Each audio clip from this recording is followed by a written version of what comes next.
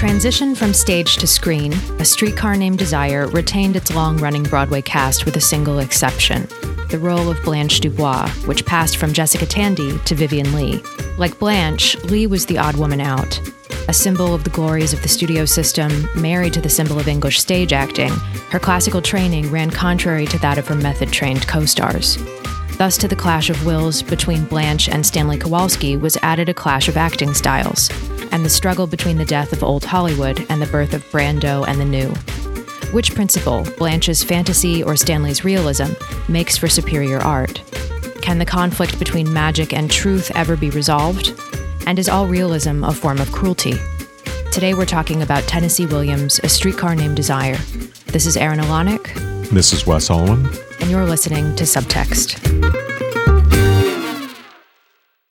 So Wes, you know I love Nichols and May, and I try to bring them in whenever I can. Mm-hmm. One of their sketches that I don't think was ever recorded, so there's no record of this other than what reviewers and people at the time have written down. They used to do send-ups of various literary styles, and one of their most popular was a parody of Tennessee Williams. And basically it was Mike Nichols giving a lecture as a Tennessee Williams figure, but he was renamed Alabama Glass. And he'll give this lecture and describe this new play. And in it, the heroine had taken to drink, prostitution, and putting on airs. and her husband, Raoul, had killed himself on being unjustly accused of not being a homosexual. I don't know, thinking about that kind of made me think about how this one time I was watching Streetcar. It was right before the end. Blanche is in the middle of her breakdown. Everyone I was watching it with was like super invested in this, super into it. And someone walked into the room at that moment, saw what was happening on screen and started laughing. And I think the absurdity of Tennessee Williams is something that I don't know, maybe people talk about this a lot, but like there is a lot of suspended disbelief, I think, that goes into watching it, or rather like you kind of sink in like into a hot tub, you know, and once you're in, you're like used to it. Mm-hmm. But to someone who's just passing by during a heightened moment of gothic camp who hasn't been properly primed for it, it's a little bit silly. I don't know if you agree with that. Gothic camp, I really like that. You know, I never thought about it that way exactly. I guess I think one part of it is sort of Blanche Dubois has kind of become a cultural meme. Mm. So if someone is new to the film or the play and you return to it as if it's, someone might think, if they didn't know that this was the origin of that type of character, they might think of it as a cliche. We can always ask the question of whether, is it Blanche who's kind of over the top, or is it Tennessee Williams? In some ways, right, she gives him a nice opportunity to have someone give cool speeches, right? And to be like her highfalutingness and her kind of pseudo erudition and wanting to say things fancy, all of that stuff lends itself to some really great speeches and turns of phrase for her. So it's, you know, you can see Tennessee Williams having fun through her. And we can also, you know, we can always ask the same question that we typically ask in one of these episodes, which is the extent to which the artist appears in the play through a character, or the extent to which there is some sort of commentary at work on the role of the artist. Yeah, I think that this heightened sensibility, though, is true of all of his plays. I think Blanche is just like the most recognizable and parodyable figure. Didn't Woody Allen do like a send-up of her? Okay, I'm not making that up. I think he did. In his recent autobiography, he calls A Streetcar Named Desire the perfect play, his favorite and the perfect play. Did he do a send-up? I wouldn't be surprised. I hope he did that. I have this thing in my mind's ear of him doing a Blanche voice. I don't know. Someone can find that out once we release this. They could help us out. Oh, you mean as like a passing joke in one of the films? Yeah, I think so. Yeah, that does sound very familiar. Yeah. Yeah. She's perfectly suited to one of his movies. In a way, you know, there's some sort of relationship between the neuroticism of his characters, right, and her neuroticism or her hysteria, really. Sure. I think of Blue Jasmine as being maybe something like that. Cate Blanchett's performance in that. The way you started is not far off from the way I would have started, I thought I might be doing the intro for this. I always procrastinate to the very last minute. I start thinking about a title for the episode sometimes while I'm reading or thinking about it. And the phrase, the fate of gentility, that's what came to my mind. Even though I'm generally not interested in reading plays as social commentary, except to the extent that I want to read back any social implications back into the character. So the social stuff for me has implications for character and for aesthetics. But of course, it's very popular for theorists or literary critics these days to kind of turn literature into a vehicle for cultural analysis or sociology or however you want to put it. So I bring that up with a different intent. Although I did kind of go down a rabbit hole and I was thinking about what is Southern gentility and just this whole shtick that she has going, right? I wanted to think about that and understand that. And I found someone's like master's thesis online. It's called The Assessment of Southern Gentility by British Travelers, 1776 to 1820. Oh, interesting. This is by Chelsea Larson. I might as well give her credit. First of all, it's cool that these travelogues even exist. Like there's a guy named Cooper who wrote some information respecting America. Weld travels through the states of North America. Bernard, Retrospections of America, and many, many more. So you get these firsthand accounts of what America was like at the time, and in particular the South. And there's these travelogues are focused a lot on the extent to which Southerners, whether they have any kind of gentility, right? Because in a way there's a weird thing going on with Southern gentility where you have people who are essentially, they're not like the British landed gentry, but they're doing a poor person's imitation of that. Not that they're poor. These are people who end up having lots of, enormous amounts of wealth very often. Although, according to these travel writers, they're typically not good at managing it, and they go through a lot of boom and bust type of cycles.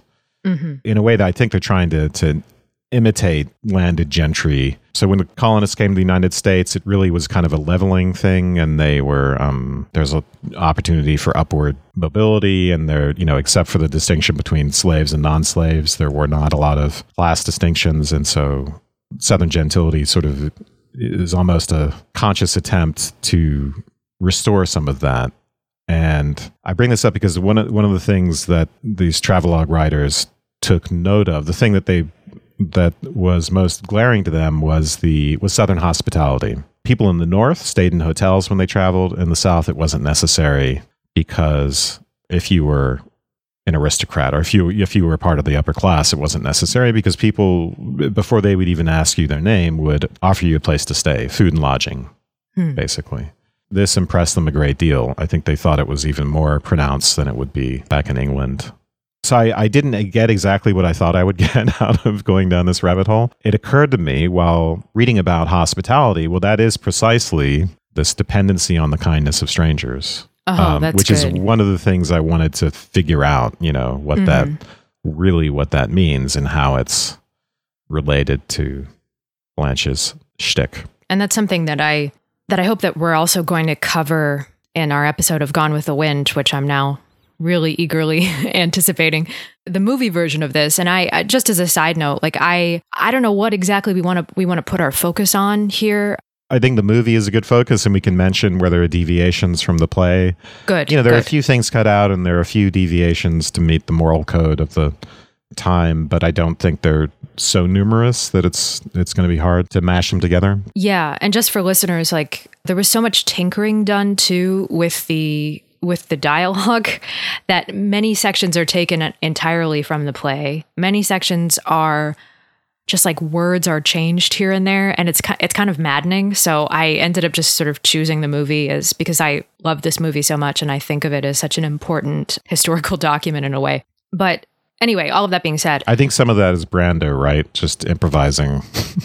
Some of it is Kazan and William sort of tinkering with things, and yeah.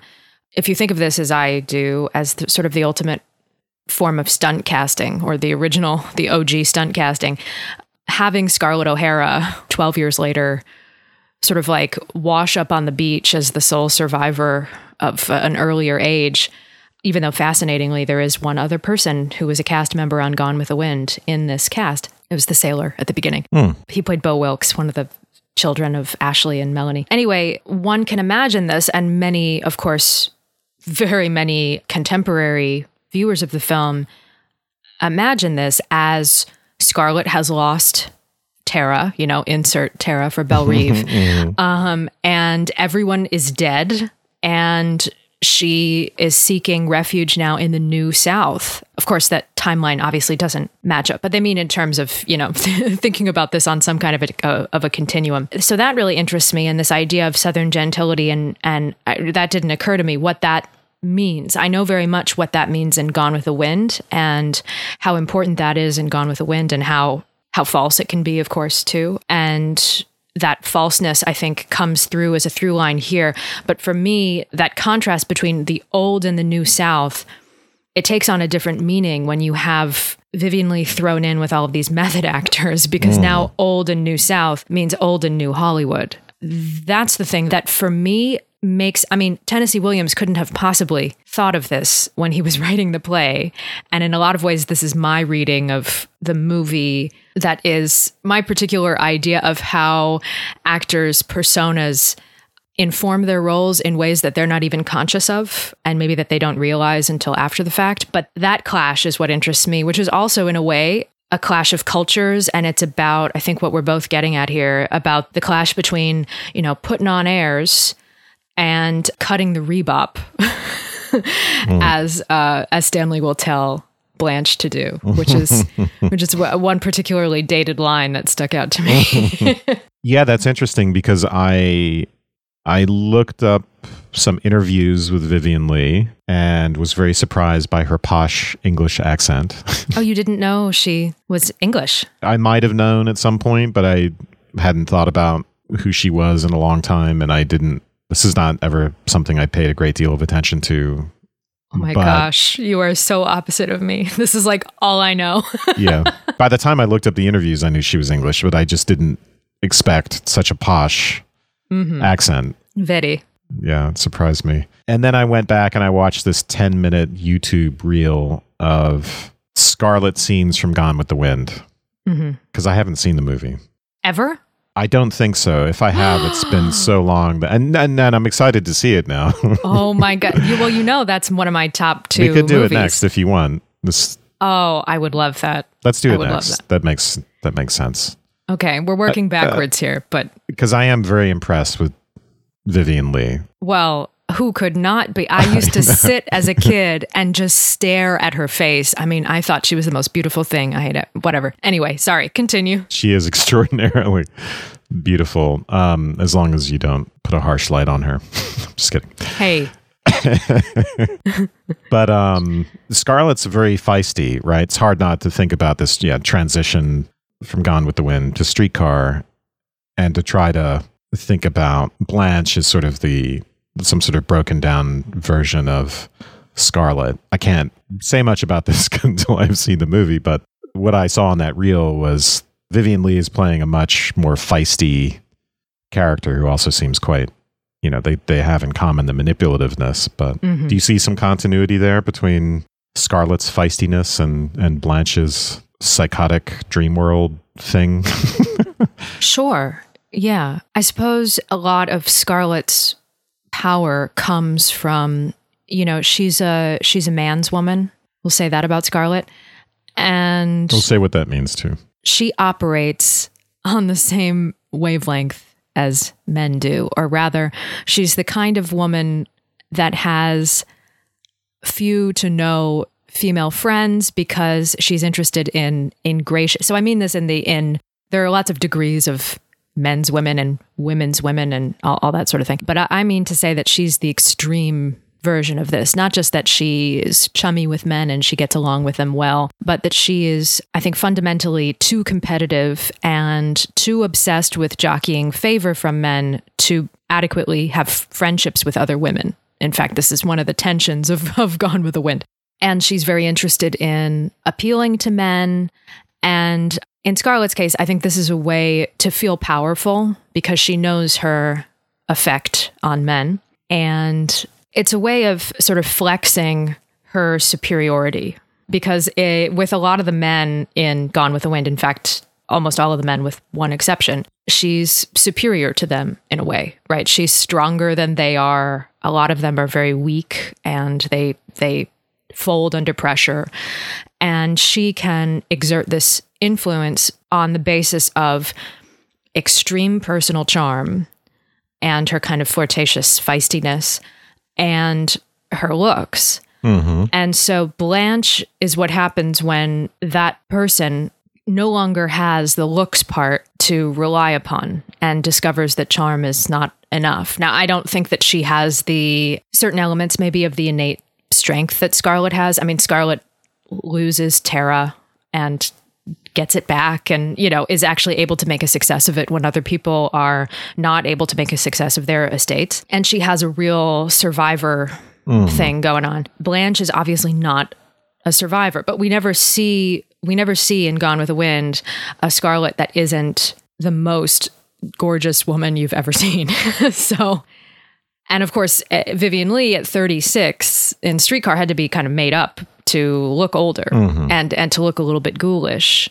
I'm taking a long time to say this, but what I'm trying to say is that she's still drawing upon these resources and this idea that she is a woman who appeals to men in a certain way. But what's been hollowed out, or rather what she would say is, the outside has been tarnished, but the inside is still just as beautiful. In fact, it becomes more and more beautiful with time, as she'll say. But as long as that veneer has been tarnished, she has lost her ability to make problems go away.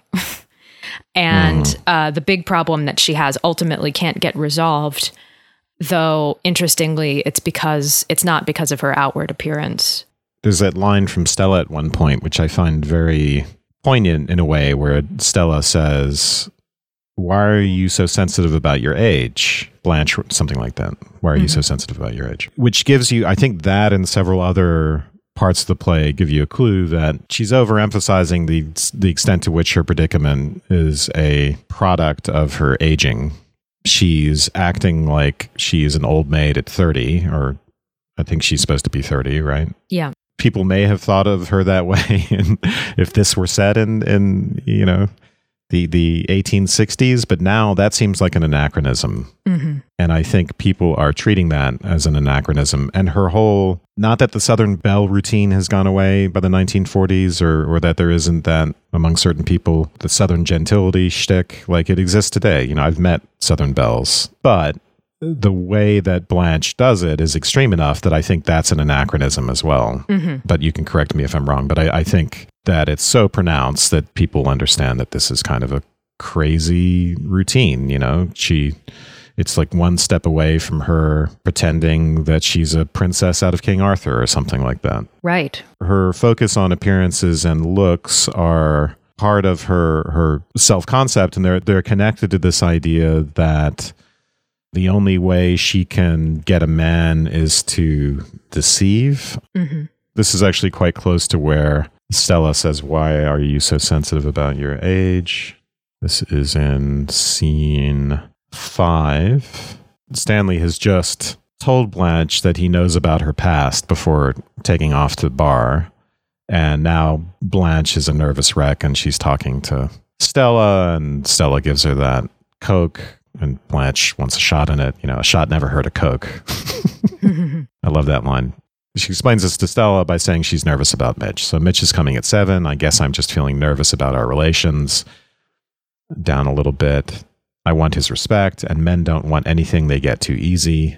But on the other hand, men lose interest quickly, especially when a girl is over 30. I love all these dashes, by the way, that Tennessee Williams puts in to kind of give the cadence of her speech, like a girl's over 30 or whatever. To me, it's meant to indicate a pause perhaps or something. Mm-hmm. So they think a girl over 30 ought to, the vulgar term is put out. I'm not putting out.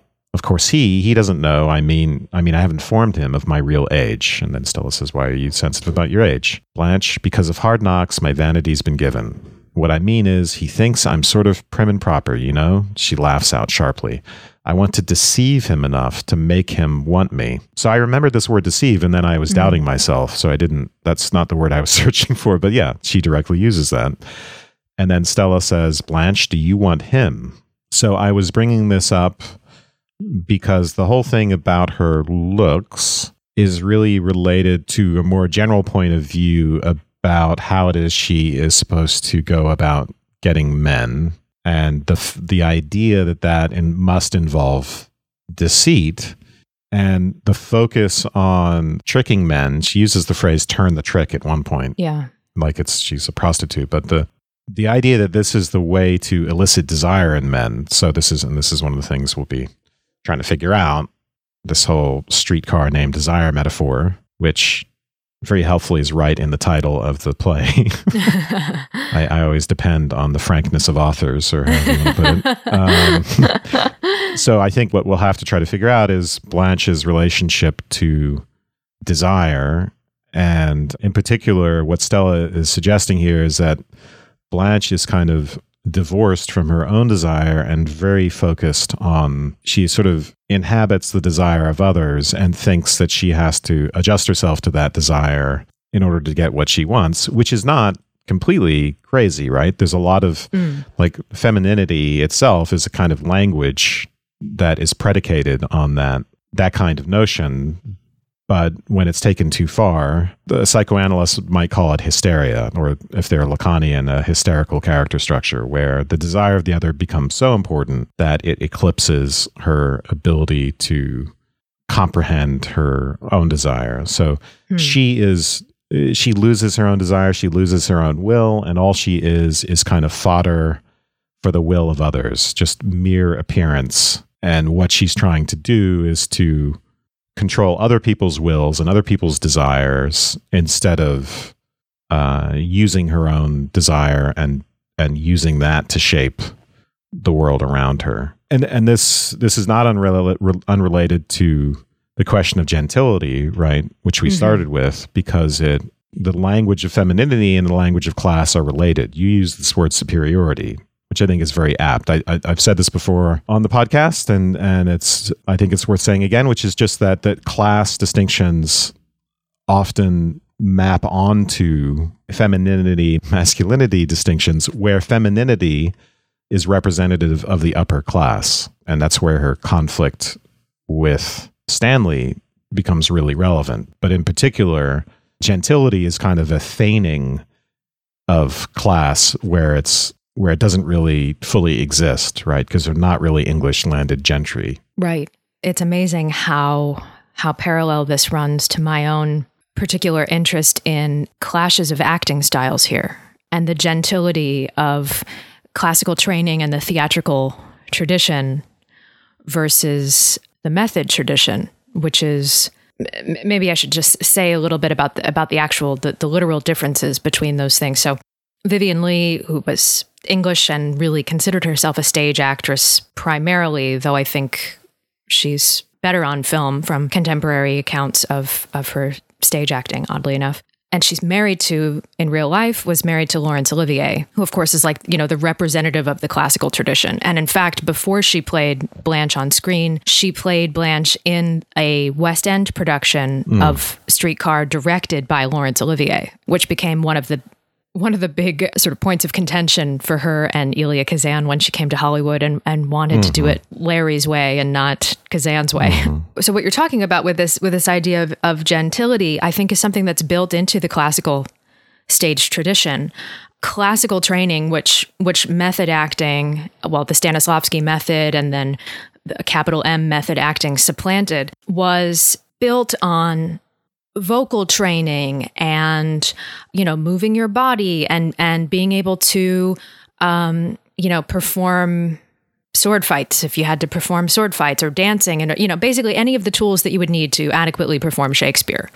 And that would often include poetic training and, an understanding of things like scansion and where to put the emphasis in the poetry of Shakespeare, and textual analysis. So it's very fitting that Blanche is an English teacher. And the idea is to create a performance that you can really, repeat night after night after night to have it be exactly the same so that the performance is one sort of whole and complete, repeatable event, often built from the outside in. Famously, Olivier would think about the appearance of his character and build that appearance as a way to get into the character. So he would try on different, I'm just making this up, but this is the kind of thing he would do, maybe try on different prosthetic noses for Richard III and try different hairstyles and different capes. And based on that, he would sort of feel his way into the character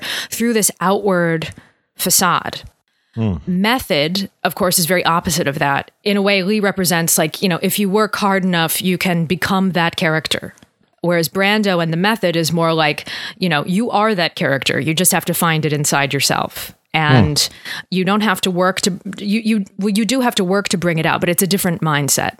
So it develops from emotional realism and from finding emotional moments within yourself and connect those into your performance, which tends to be not very repeatable, which tends to be more spontaneous, which tends to be very exhausting and difficult to repeat because it is so quote unquote authentic. And it does not rely on vocal training and other things that in a literal way kind of would take money and a certain kind of breeding, to like Marlon Brando, though he can speak well and enunciate his words properly, doesn't have to have a very developed vocal register in order to play the roles that he plays, right? He plays bums who can just sort of elide all of their consonants, and he doesn't have to have that crisp stage-trained voice because that's not the kind of role that he's playing, and he's creating something new. So Blanche's, her vocal flexibility is something that always I admire in this role. I mean, really, two of my favorite screen performances of all time are her in Gone with the Wind and her in this movie.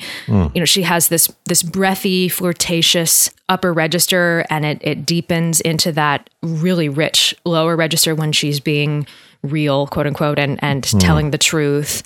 This chameleon property is really indicative of classical stage training. And to be a stage actor, you have to be able to have a wide repertoire and to become different things and to be very false, and the stage is smoke and mirrors. The stage, you're far enough away from people that they really can't tell how old you are. So you can go on playing ingenue roles into your 40s, it's distance and illusion. Film is the close-up. And as we see with Mitch and Blanche, the close-up can be unforgiving. It can be kind of, we might say, cruel. So the English teacher, college-educated elements of Blanche's personality, the fact that she does come from a very educated family, is part of this class distinction that I think is also inherent in the classical stage acting tradition. But it is also very closely, because of this connection I'm making or trying to make between classical stage training and old Hollywood, it very much is a retreat into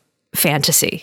She mentions Poe and Arabian Nights. Stanley compares her to Cleopatra, and in fact, Vivien Leigh played both Shakespeare's Cleopatra on stage and Shaw's Cleopatra on film. So the femininity of that and the fantastical element of that, I think, are really closely linked. The old Hollywood, not needing to have any kind of realism. And then we see with Brando this break into what will become New Hollywood method, the real, the emotional experience, the talking however it is that you talk and not making any kind of particular effort, not trying to show yourself to best advantage, but just sort of letting it all hang out. All of this stuff is, we could take it as a clash of acting styles, but also I think, as you're suggesting, this clash between the ultimate feminine and the ultimate masculine characters, and also a really sharp class distinction, and also kind of an ethnic distinction too, which is going to be really important, of course. He is 100% American. Remember to keep that in mind. He is 100% American, yes. But as the ethnic stars, come to be. People from Poland are Poles, not Polacks. Right. Yeah, that's good. I mean, I think all of these polarities kind of line up. The one I hadn't thought about is this one that you've brought up between the classical training and method acting, which lends itself perfectly to the raw, animal, instinctual nature of Stanley, who's someone who inhabits his desire, right? And just sort of without any self-consciousness acts on it, lets things out. And then the refinement of Blanche, which may be a pseudo refinement in a way. And her relationship to desire is complicated because, I've painted her as a hysteric in a way, which suggests that what she wants is to be desired, but she's not interested in consummation. Consummation is too dangerous. So what really happened in Laurel, or as they call it in the play, Oriole, they changed the name because they didn't want to insult the real town of Laurel, Mississippi. But what happens in Laurel is a bit unclear, right? The suggestion may be that she's just a hypocrite and she's sexually ravenous and hides it, which I think, given her character, is probably not what's going on. So even if she is involved, as she seems to confess at the end, in lots of liaisons with men, I think her account of that is probably accurate, which is that she's desperate and she's looking for protection. So it's not sex per se that she's out for. She's been reduced to using it to get what she wants. At some point, she even says that, she'll go out on the streets if she has to, because she's so destitute. That's sort of the very primal conflict in this play between Stanley's, which again, we can read in terms of class, masculinity, femininity, our relationship to desire, however you want to think about it. But these two are an explosive combination. It's there right from the very beginning, when the minute that Stanley walks in and sees that someone's been drinking his whiskey and said, "Oh, this liquor really goes fast during the summer or when it's hot," something like that, and then he offers Blanche a drink, and I think she says she doesn't touch it, right? Yep. And he has that great line about, some people don't touch it, but it touches them often. Yep. And of course, she's already been drinking it. So it's a perfect beginning to a troubled relationship.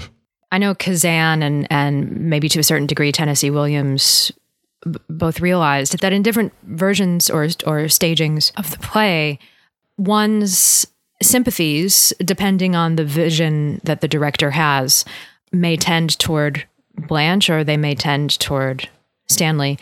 I think that what Kazan was interested in was kind of a bait and switch, maybe halfway through, where at first you're really annoyed with Blanche, and then you realize, or you think that she's kind of the villain, maybe, and then you realize that she is superior to, as I said before, superior to the other characters in the play, which we can talk about whether or not that's true. But that the personal magnetism of Brando is still such a tremendous draw that one's sympathies are cloudy and ambivalent in the way that is, beneficial to the art of the film. And so I've watched this movie with people who say Brando is so disgusting, how, the character, I should say, Stanley, is so disgusting, except for the fact that he's handsome. How could anybody be charmed by him? Like he's so gross. Like even just when he sprays the beer on himself, like he's just disgusting. So there's a very fine line between disgust and desire. That's and true. And sexiness. That's true. There's a very important relationship between sex and disgust, or lust and disgust. So my question is, are you riding the Brando train? Are you? Do you understand why? Yeah, the Brando streetcar. I've been railroaded by his raw masculinity. When I first saw this, I was just blown away by Brando's performance. Whatever attractions there are in Stanley's character, it just his looks and then also his vitality, basically, and his masculinity, his aggression, all of those things. I can understand why some people would find that exciting, and I think I probably found it exciting too in a way, although I think he becomes a villain for me pretty early on in the play. I mean, the whole thing with Napoleonic law, he's such a moron, and then he just becomes progressively more villainous until there's a rape, which is much more obvious in the play, but is still pretty strongly suggested in the movie as well, or somewhat hinted at. For me, that's a devastating moment, because as villainous as he is, there's a logic to it. You can make sense of that in terms of the relationship between him and Blanche and their differing characters and a kind of primal conflict between them. Like, these are two forces of nature in a way at work.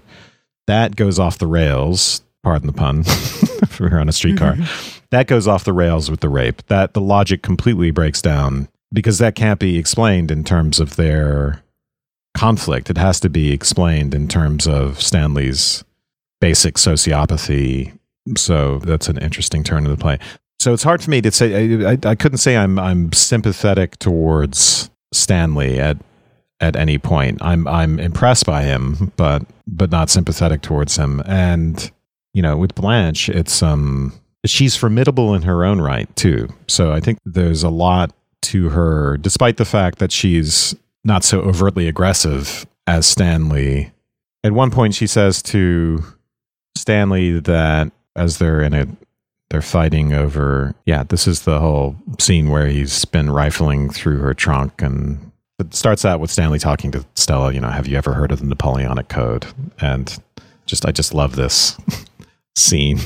In the state of Louisiana, we have the Napoleonic Code, according to which what belongs to the wife belongs to the husband and vice versa. And he's going through the trunk, genuine fox fur pieces, a half-mile long, finding her costume jewelry, the treasure chest of a pirate.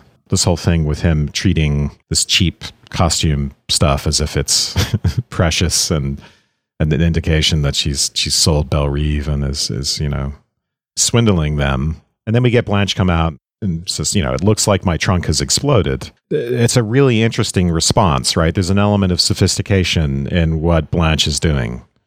She doesn't just come out and confront him and say, what the hell are you doing going through my trunk?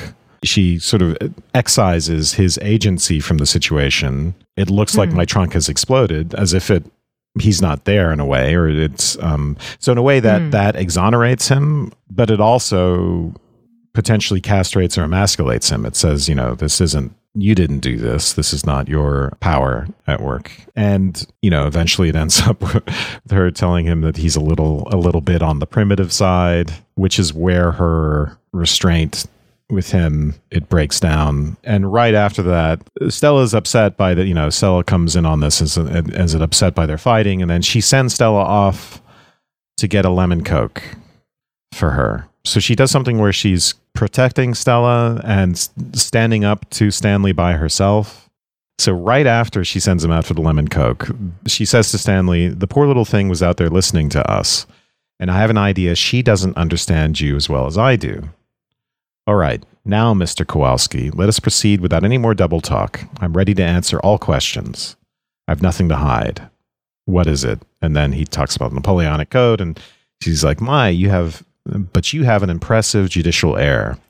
So I guess there's something formidable about her and her willingness to stand up for herself in this situation and protect Stella. And initially, like I said, the whole trunk exploding thing, her sort of indirect approach to Stanley. But what it becomes is condescension. And that is her undoing, because Stanley's response to that condescension, this sets in motion the whole chain of events where essentially Stanley's going to try to destroy her and succeeds, because he obviously finds Blanche's treatment humiliating. I mean, in the beginning with the whole Napoleonic Code thing, what is that really about? Does he really care about the estate? I think you could say that probably has something more to do with the idea that his marriage kind of extends beyond the boundary of that particular relationship with Stella, that it encompasses or nullifies or supersedes, right, all Stella's other relationships. He has to have her entirely to herself, and that's what the Napoleonic Code really represents. And that jealousy and that threat of Blanche intruding, right, is a big part of the play, including intruding on the sexual relationship. He'll talk about how things will be better again when they can get the colored lights going, and Blanche is not there to overhear them having sex. But beyond that particular conflict, I think it's really Blanche's condescension, which is her undoing. I guess I'm trying to say that there is a tragic hero quality to her in this respect. There's something impressive. She's not just crazy and hysteric. There's actually something impressive about her character. I don't know if you agree with that. Oh, totally. A little bit after what you read, the impressive judicial air, Stanley says, if I didn't know you was my wife's sister, I would get ideas about you.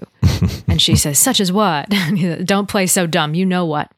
And then that's when her voice kind of goes down a little bit. She says, all right, cards on the table. I know I fib a good deal. After all, a woman's charm is 50% illusion. But when a thing is important, I tell the truth. And this is the truth. I never cheated my sister or you or anyone else on earth as long as I lived. And he says, where are the papers? In your trunk? And she says, everything I own is in that trunk.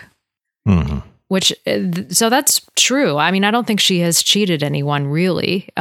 She believes that what she's doing is personal charm, and she knows that she fibs, but she has legitimately lost the house because, you feel actually, looking at the text of the play, I think this comes across even more so. Stella has done the equivalent of leaving Blanche in charge of the care of, say, the parents, the elderly parents, and Stella's just left. And I'm very curious about how all that went down. What happened at Belle-Rive, and that's left a mystery. Right. And actually, in the same way that you're describing with Blanche being clever with Stanley and not accusing Stanley, Blanche is being maybe a little bit more accusatory with Stella, but nowhere near the level that she should be. I mean, she should have, and I think she does have a lot of aggression towards Stella. It comes out passively, but I think she has every right to feel as though she's been left in the lurch, or maybe she has taken on more than she should have, or become a martyr for this lost cause in a way that isn't entirely necessary. But like, for instance, when they're in the play, it's in the apartment. In the play, all the action takes place in the apartment. In the film, it's when they're talking in the bowling alley. Mm-hmm. Blanche has this really clever bait and switch where she says, she's telling Stella she has something to tell her, and it's the fact that she lost Belle-Rive. Stella asks, what is it that you want to tell me? And she says, well, Stella, you're going to reproach me. I know that you're bound to reproach me, but before you do, take into consideration you left.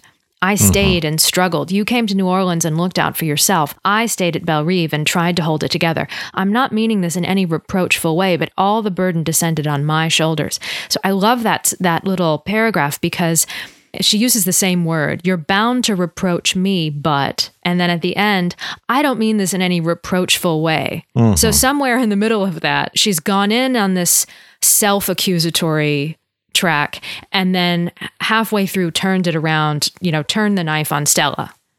And she's very clever in the way that she tries to manipulate Stella emotionally, or passive-aggressively tries to get Stella to do what, ultimately? To give her sympathy and to give her a place to stay until she could get on her feet. I think those are kind of reasonable, reasonable things. I mean, what ultimately does she want from Stella and from Stanley? Does she want something different from either of them? I think maybe she wants some version of the same thing. I mean, she wants to be complimented. She wants to be appreciated, I think, and for her looks, and also evidently for what she did in trying to hold on to the house. Stella never gives her any credit for it, which is maddening, actually. Stella is very preoccupied with her man. Right. Well, what would have happened if Stanley wasn't there? I mean, I think that Blanche and Stanley are both trying to pull Stella into a relationship with them that is the status quo.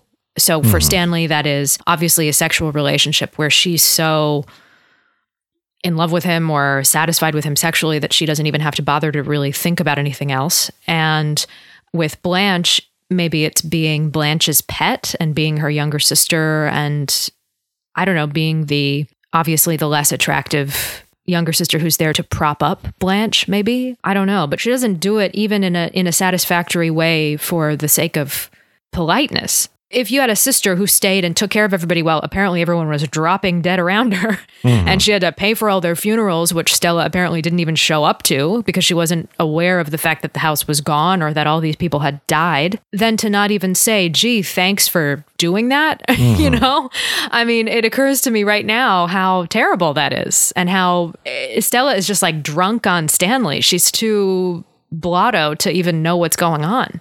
It's bizarre. Yeah. The way she puts it, I took the blows in my face and my body, all of those deaths. The long parade to the graveyard, father, mother, Margaret, that dreadful way. So big with it, it couldn't be put in a coffin. Oof. But had to be burned like rubbish. You just came home in time for the funeral, Stella. Oh, so she did go home. Okay. And funerals are pretty compared to deaths. Funerals are quiet, but death's not always. I'm using the play, so the film might have left that part out, that Stella goes home for the funerals. So funerals are quiet, but death's not always. Sometimes their breathing is hoarse, and sometimes it rattles, and sometimes they even cry out to you, "Don't let me go." Even the old sometimes say, "Don't let me go." And she'll go on to say, and now you sit there telling me with your eyes that I let the place go. Death is expensive. And then moving down, just a very long speech, so I won't read all of it, but it ends with, "Where were you? In bed with your Polak." Or in bed with your beat Polak. I was reading more of that because of this whole question of death becomes very important, right? Mm-hmm. Where Blanche will say, death is the very opposite of desire. Mm-hmm. So I want to make sense of that at some point. Going back to our speculation about what would have happened if Stanley weren't there, it's unclear whether Blanche is to blame for the loss of Belle Reeve. She blames it on the fornications of her forebears. Fornications of her forebears. Yeah, exactly. And which is probably true, but we get the idea later on that Blanche has been among the fornicators.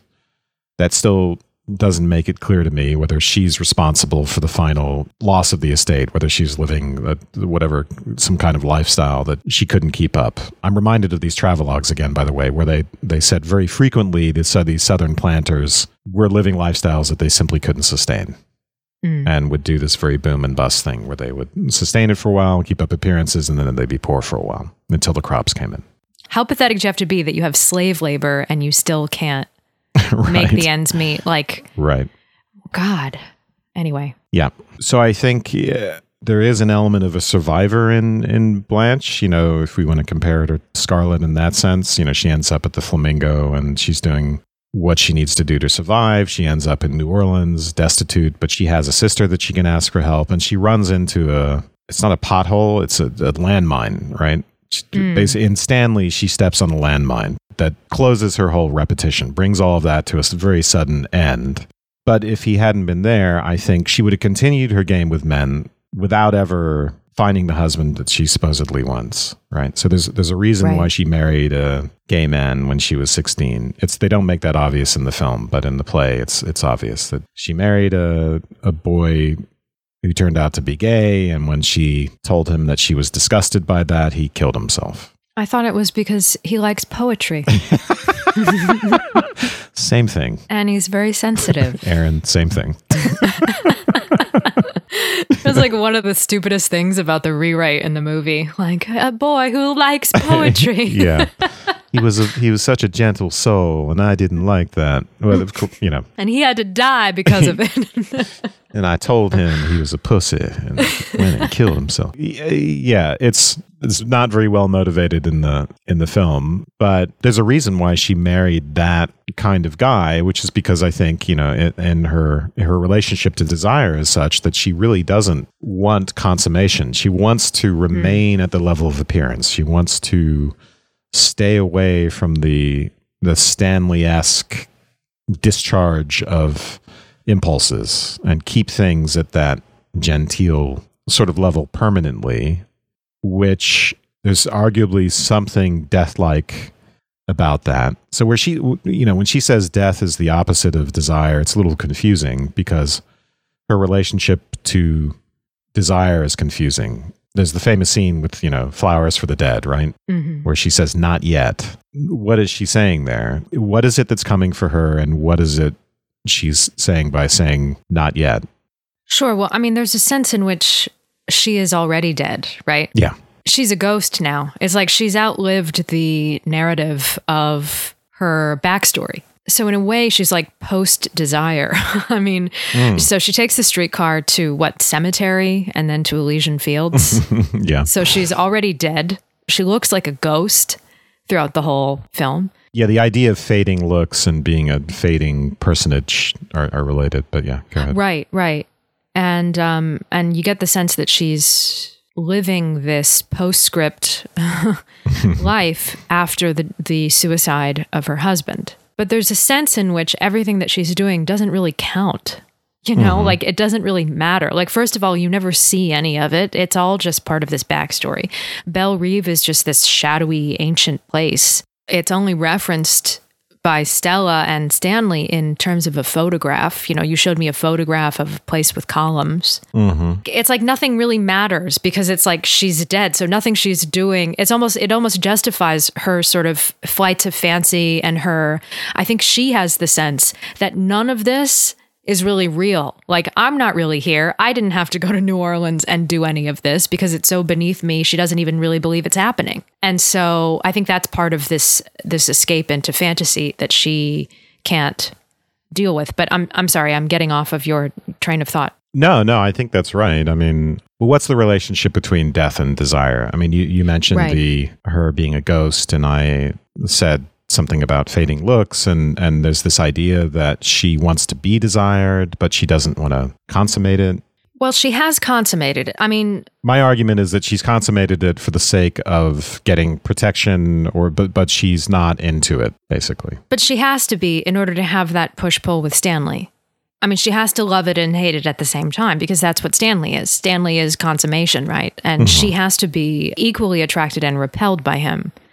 And we have to know that she's capable of consummation, but it's not really, she couldn't have possibly expected protection from the men she was having sex with in the tarantula arms. Well, here's the question. Why didn't she, and this will lead us back to the relationship between death and desire, but why didn't she find a husband again after, she lost her first husband, who wasn't really a husband in a way, so why didn't she find a husband during that time? Is it just trauma, just the trauma of the loss of her first husband and the trauma of taking care of all the dying people in her family? Or is it something more where she's in a pattern where she's just not, that's just not going to happen. And even if Stanley weren't there in New Orleans, it's not like things would have worked out with Mitch. That's my thesis. That's a really good question. I mean, I guess I have a mental image of her becoming a spinster as she's taking care of these people. She's been put into this caretaker or parental role almost for these people who are dying.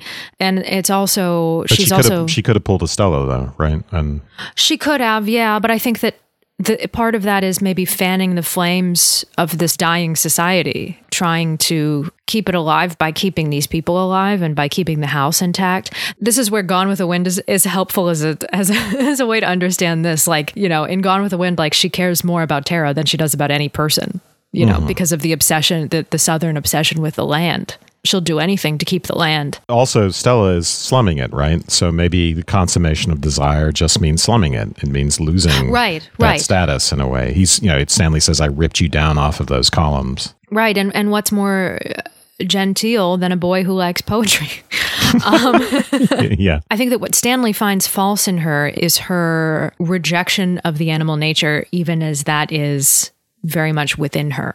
So she's still having sex with men in the tarantula arms, I think she still wants that, but I think that she almost has to be taken, and this is where we get into the whole rape thing. But what is the point of her flirtations but to push that off, right? To keep the guy interested, but also to push him away or to keep him at arm's length, right? Because it rests on this illusion of virginity. So for her, it's an illusion at this point, but so you have to entice the guy enough that he's interested, but keep him away so that he will respect you. I mean, she says something like this in the play. Yeah, but I think she's just using that to, really, she's just keeping guys at bay, unless they're gay. Well, see, I think it's both. Because I think that's become the only way that she knows how to function. That falseness and flirtatiousness has become her reality. She doesn't know what to do with it once she's caught it. Like she's playing with something and doesn't know what to do to a certain extent. But then at the same time, we have this at this subterranean level, in terms of her consciousness, that part of herself is still having an outlet. But it's just the part that she's lying to herself about. And consciously, she's still doing this flirtatious thing. I think that's what Stanley hates, right? Yeah, that's the interpretation. It's probably more plausible, but it's the one that I'm trying to argue against. My interpretation is, yes, it's definitely much more speculative and not on the firmest of ground. But what I'm inclined to say is that she is someone who's not into sex per se, and that's part of the problem, and that she's this whole idea of using her charms and feigning virginity or whatever to get men. It's really, really what she's ultimately doing is driving them away. And but it works. It works with Mitch. It does temporarily, but I think it wouldn't, even though Stanley is the one who blows all of this up, that scene with the newspaper boy makes it pretty clear what's going on, which is that she is going to do very self-destructive things that will end up ruining these relationships and giving herself a bad name. Like, there's no real reason she had to get a bad name in Laurel by associating with all these different men, except that she was in a pattern of drawing them in and then repulsing them. She calls herself a tarantula, ironically. Yeah, so those are two possible interpretations. I think in either case, the question is, how is death the very opposite of desire, and how does that apply here? I think in one sense, there are some very obvious ways to cash that out. And one of them, you just death is the end of our existence as strivers and desirers. But also the idea of getting old, right? Her idea is that her aging and her approach towards death means she can't be the object of desire. And if I'm right, if my interpretation about her relationship to desire is right, there's something death-like about that, in the sense that she can't inhabit that vitality that Stanley has. But I think she sees that as threatening. So I think so she recognizes maybe something death-like in consummation, in the discharge of desire, where it's something, there is a streetcar element to that. There's something almost mechanical, and she's all about high culture and higher consciousness, and the discharge and consummation reduces you to something physical and ape-like. She talks about apes, and maybe we should read that speech. He acts like an animal, has an animal's habits, eats like one, moves like one, talks like one. There's even something subhuman, something not quite to the stage of humanity yet. Yes, something ape-like about him, like one of those pictures I've seen in anthropological studies. Thousands and thousands of years have passed him right by, and there he is, Stanley Kowalski, survivor of the Stone Age, bearing the raw meat home from the kill in the jungle. And you here, waiting for him. Maybe he'll strike you, or maybe grunt and kiss you. That is, if kisses have been discovered yet. Night falls and the other apes gather. There in front of the cave, all grunting like him, and swilling and gnawing and hulking. His poker night, you call it, this party of apes. Somebody growls, some creature snatches at something. The fight is on. God. Maybe we are a long way from being made in God's image, but Stella, my sister, there has been some progress since then. Such things as art, as poetry and music, such kinds of new light have come into this world since then. In some kinds of people, some tender feelings have had some little beginning that we have got to make grow and cling to and hold as our flag in this dark march towards whatever it is we're approaching. Don't hang back with the brutes.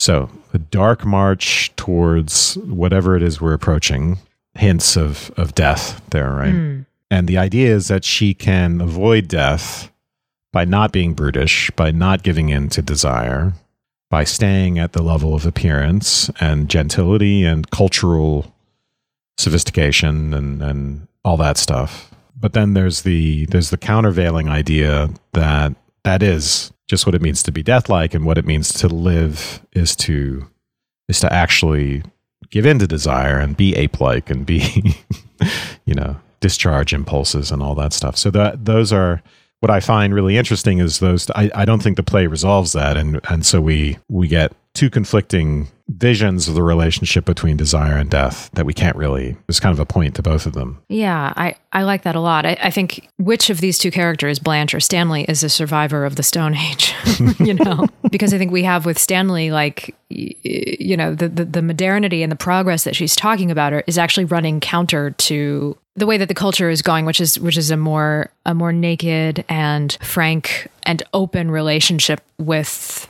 sexual desire or whatever. Like the sexual revolution is about to break through. And partially, I think what we've been getting at is that a lot of what Blanche is after in her flirtatiousness and her aping of virginity is the pretending that those elements are dead in you, right? Or maybe like hinting at them, but keeping yourself safe from them. It's almost as though what Blanche is advocating in this speech, as I said before, is like this idea of keeping death alive, right? Or keeping the idea of putting death to these impulses alive in a strange way. She's advocating the idea that to dampen these passions underneath art is the thing that we have to perpetuate. The death is what we have to perpetuate. Obviously, like you could argue that art is built on top of those more natural impulses, or that it's like a purification of those things, or and culture and politeness and gentility, all of that stuff is a sublimation of those things, and is more. You could argue they are more alive, right? But I think Williams complicates that by tethering those principles to someone who is related to this dying culture, and by making Stanley the live one, the one who is the most alive and the most in touch with his animal impulses, it becomes a strange, I don't know, I think it oddly enough, turns that on its head and suggests that art and music and higher things are just as dead as Belle Reve and all the collection of skeletons there. You're elaborating on the conflict that I was pointing out, the conflict between two different conceptions of the relationship between desire and death, and which one is more death-like, discharge or repression/sublimation. And I think it's hard to arbitrate. It's hard. There's a point to both positions. Well, I wonder how this relates to the idea of cruelty. Obviously, Blanche accuses him of being deliberately cruel and says that that's the one thing that she's never been guilty of. The idea of deliberateness versus things that are unintentional is a strange one, because I think deliberateness implies forethought, which Stanley has none. And everything is just very immediate with him, and he doesn't really think about anything. Whereas Blanche is the calculating one. But cruelty, of course, runs contrary to that. I mean, Stanley is obviously quite cruel. We see him beat up his pregnant wife and, of course, rape Blanche. Is she talking about Mitch there or Stanley? Maybe she's talking about both in a sense, yeah. I think so. Yeah, so scene 10, she's telling this to Stanley about Mitch, right? Yeah, this whole story about him coming back to beg her forgiveness, but him rebuffing him. Some things are not forgivable. Deliberate cruelty is not forgivable. But she says this accusatorily to Stanley and she changes. That's good. I mean, arguably she's talking about Mitch, but really she's talking about Stanley, to Stanley as well. Right. And what Mitch has done that's unforgivable is repeating the slander and vicious stories from you, she says to Stanley. Yeah. So Mitch isn't really the one being deliberately cruel. Stanley is. I mean, there's nothing. Right. He's just responding to these stories. But yeah. Right. Yeah. And also there's a tension between. So she says to repeat slander and vicious stories. So the stories may be vicious, but they're not slanderous. I mean, they are true. So that's another kind of tension. Of course, this whole idea of him coming back to beg her forgiveness is all invented by her. She's lying to Stanley about Mitch's actions here. But you were talking about, the nature of cruelty, and in your introduction, you mentioned the relationship between cruelty and reality, which I thought was really interesting. Yeah. What Blanche shrinks from is exposure, right? And she seems to think that part of being cruel, or the things that are most cruel to her, are the exposure of her body, her past, or in Stanley, the naked cruelty of his actions and of his vices.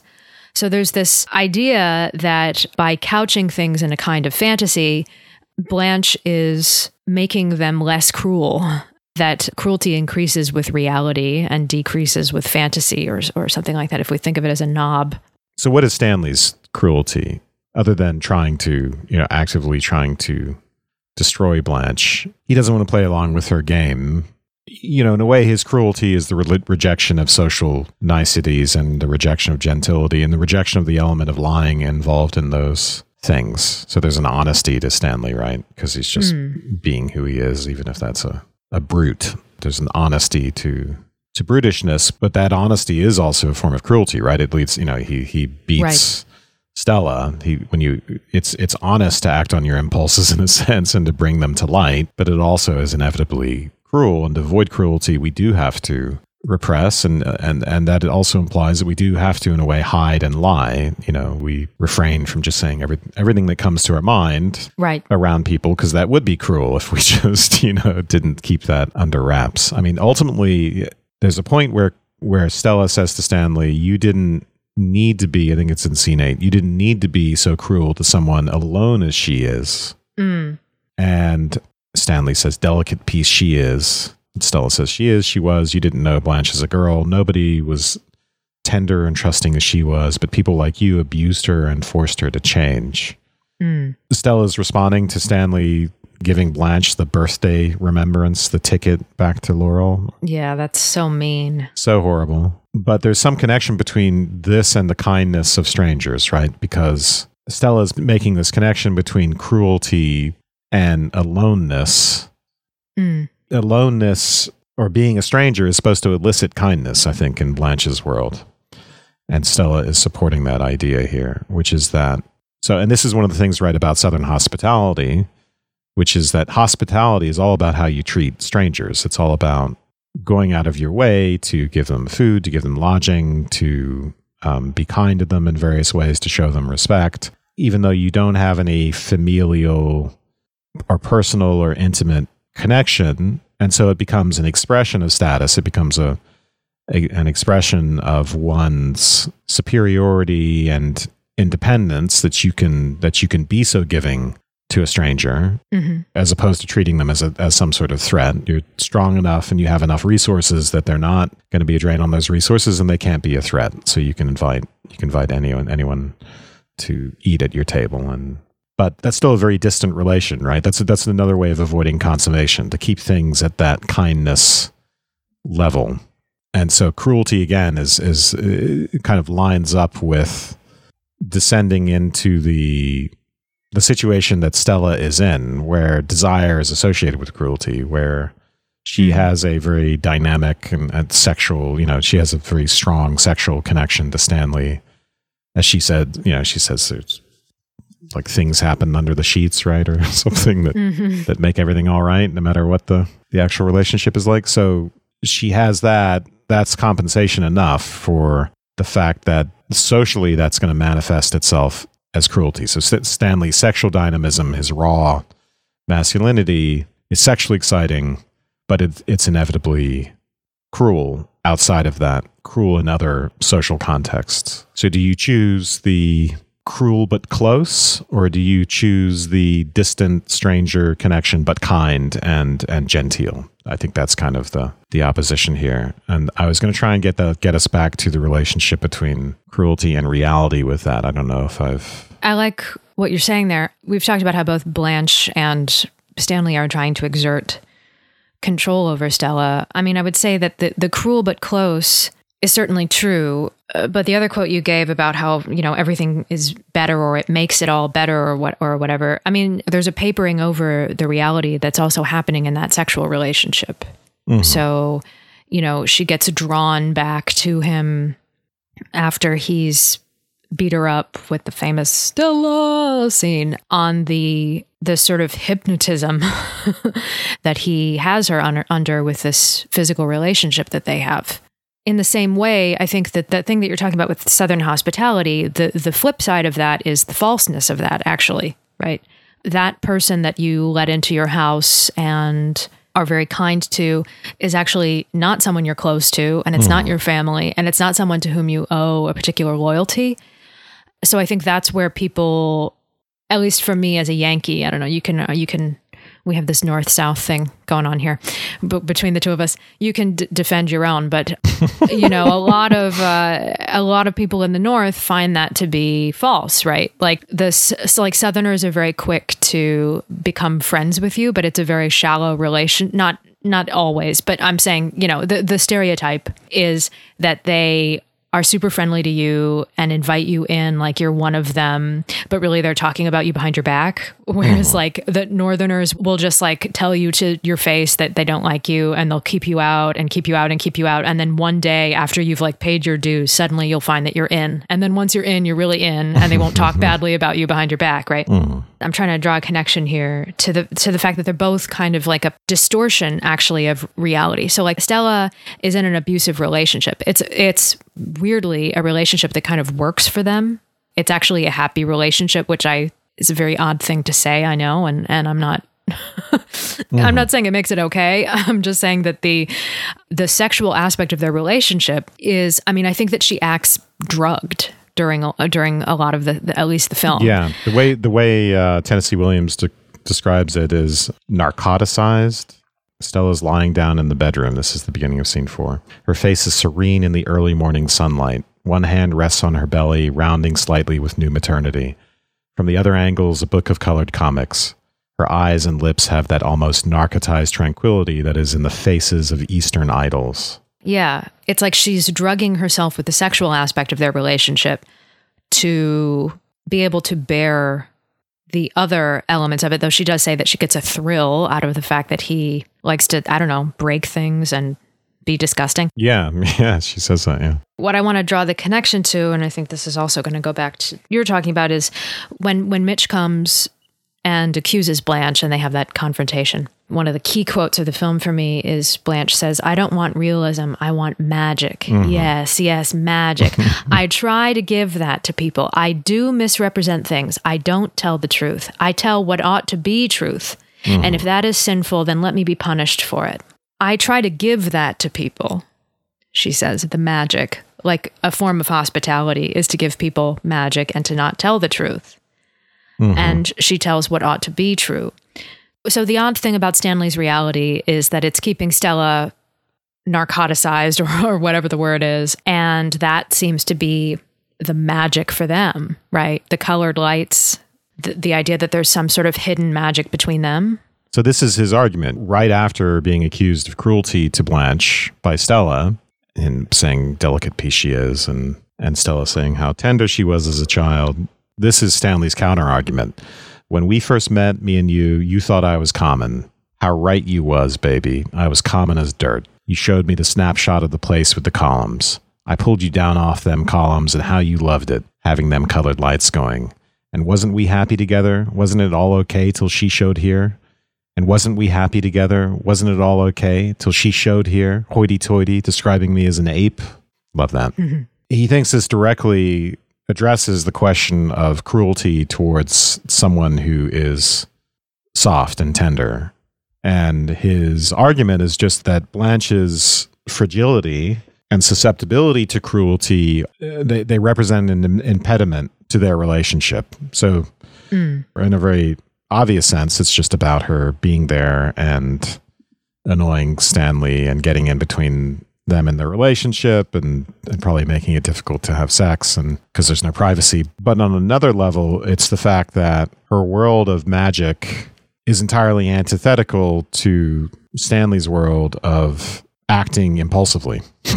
So the two things are, so if we think of the impulsivity as reality in a way, and Blanche's magic as some sort of transformation of that, Stanley understands that her magic is for him a kind of dark magic. It's kryptonite. It takes away everything that he wants out of a relationship, which is just for things to be right there on the surface, to be obvious. When you have an emotion, you express it. When you feel violence, you do it. Not all this social obfuscation and these social niceties. Right, and he accuses her fragility of being a show. But really, she is that fragile, right? Like she really is. Right. Well, first of all, I love the contrast between, and I think you get this more with Vivien Leigh than you did with Tandy, even though Tandy is also a small woman, not as small as Leigh though. But you get this real contrast between Stella's body and Blanche's. And Blanche just looks like you could just break her in half, you know? But she is also mentally fragile. I mean, and she really is, because ultimately she can't handle the truth. And she has to make up a fantasy in order to deal with what with her being committed. The truth that is thrust upon her in the end is what makes her crack. She really can't deal with it.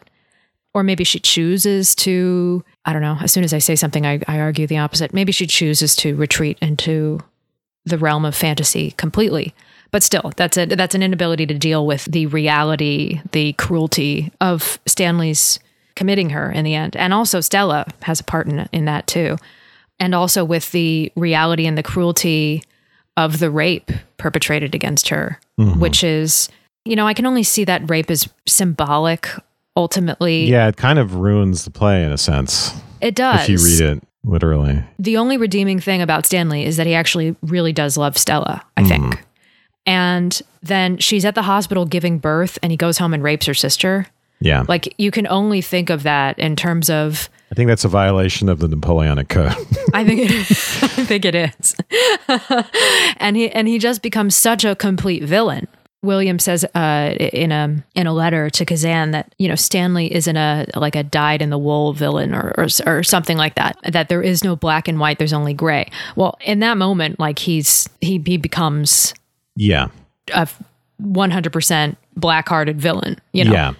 And so I can only see that in terms of symbolism, which is Stanley is going to in the act of or the symbolic act of rape is going to bring reality to Blanche's flirtatiousness. Reality to appearance. And so it becomes, he says we've had this date from the beginning. So the rape works at a metaphorical level as between two forces of nature or two fundamental philosophical principles. You could even call it will and representation if you really wanted to get philosophical. But yeah, reading it literally is, I think it's not good for the play. I agree. It ruins everything. Yeah, so just the idea that the cruelty of that, literally, of course, rape is cruel. Yeah. And the fact that she's been trucking in these modes of enticement and keeping men at arm's length and toying with them in this fantastical way means that Stanley has to, like you say, elementally, he has to force reality and cruelty upon her. By taking what was for her just a plaything and making it this is the consequence of what you're doing. You're toying with men and now you're going to get raped, which is terrible, obviously. But like I said, it can only work symbolically that she's been leading up to this. She's been dancing up to the line and he's going to force her to cross it, basically. Right. One thing that we should talk about that we really haven't is Mitch and his mommy. I'm guessing you have a lot to say about that.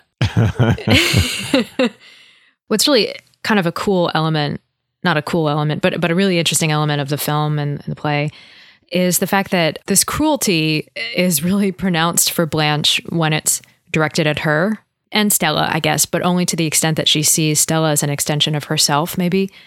But Stella and Stanley have counterparts in the upstairs neighbors, Eunice and Steve. I really like the moment when Steve is beating up Eunice or whatever, and from downstairs, Stella and Blanche are laughing at it. So it becomes a comic thing for them. It becomes the Honeymooners or something. They're look at them and their Punch and Judy show. Or not that the Honeymooners is ever. I don't want to say that because I hate how people are down on the Honeymooners. He only threatens to hit her. Pow right in the kisser, and it's all a joke. It's all whatever. Yeah. Anyway, people think that that's joking about abuse, but it's not. I know. I'm such a big Honeymooners defender. I love the Honeymooners as well. We should watch that sometime. We should. But anyway, yeah. So it becomes an object of fun for them, and in the same way, we realize that for Mitch. And I guess the other apes at the poker table, I hardly know her. The whole interplay between Stanley and Stella is also kind of a joke where they're oh, don't worry. He consoles Blanche and is oh, don't worry about it. They're crazy about each other.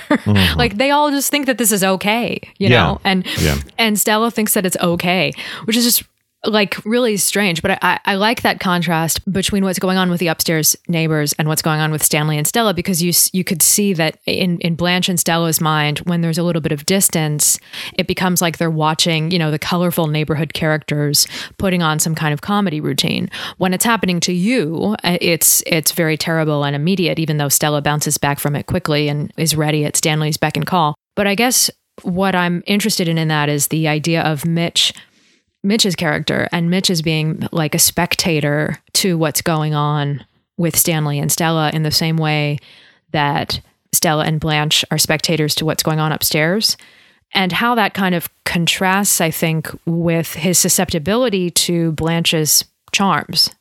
I don't know, maybe I'm inventing a tension where there is none, but how can he be like, oh, Stella and Stanley, aren't they just so cute? And it's okay. He could beat her up, but they really love each other, and kind of be okay with that, or even just be friends with Stanley and deal with Stanley, and then also be taken in by Blanche. I mean, I guess you could say like it's because he's a mama's boy and there's something appealing about Blanche's nice girl that you could take home to mother routine.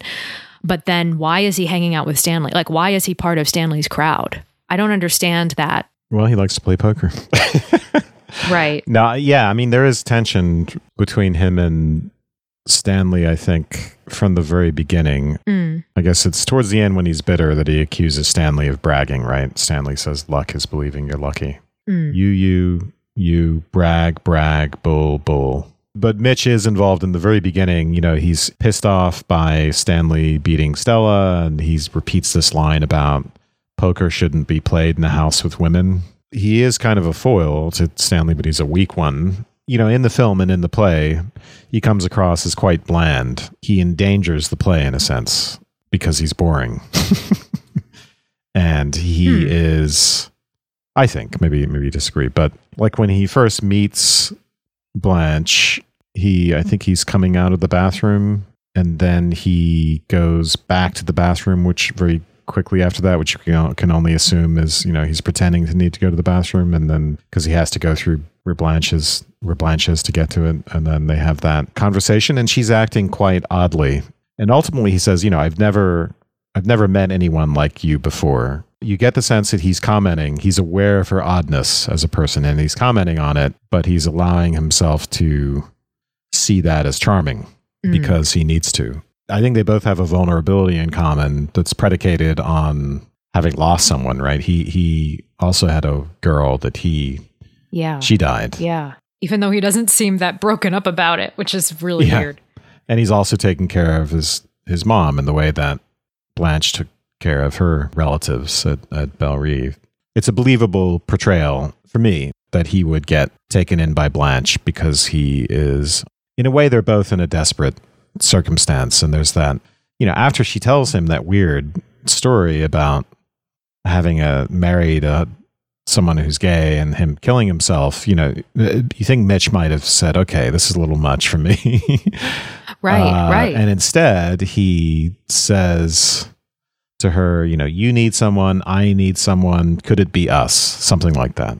So it's clear that they bond in their desperateness and in their need to have someone. Well, and yet not to rank pain, but he's clearly so incapable of feeling as deeply as she does. I mean, he's clearly so beneath her. I think that's why he has to be, I agree that he's very bland, but I think that's really necessary because he has to be so obviously less than her. It's like she's slumming it emotionally in a way. Yeah. Or intellectually in a way. And she messes with him, right? She'll say in French to him, it's not in the film, but in the play, do you want to sleep with me tonight?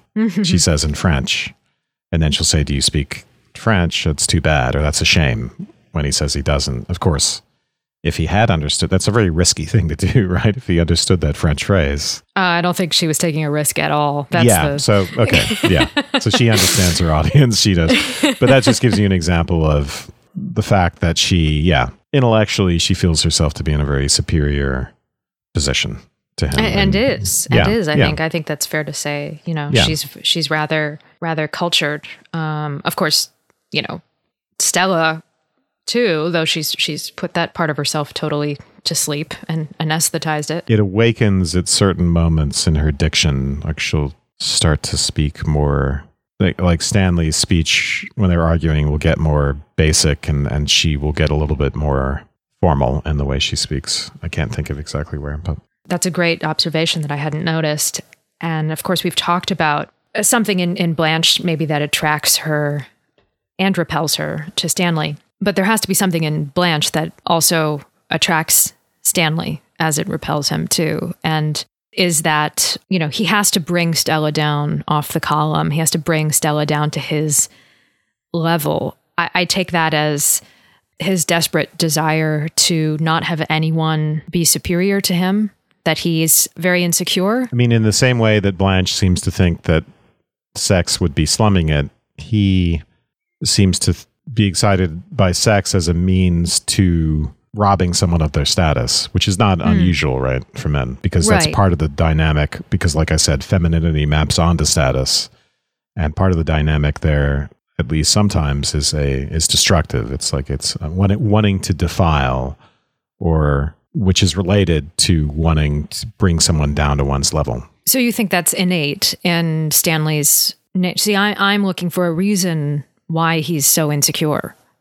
Like, why can't he just let Blanche do her thing? Why does he have to stomp on her? Well, yeah, it's accentuated by his insecurity. Like he's intolerant of having someone who's superior in class to him around.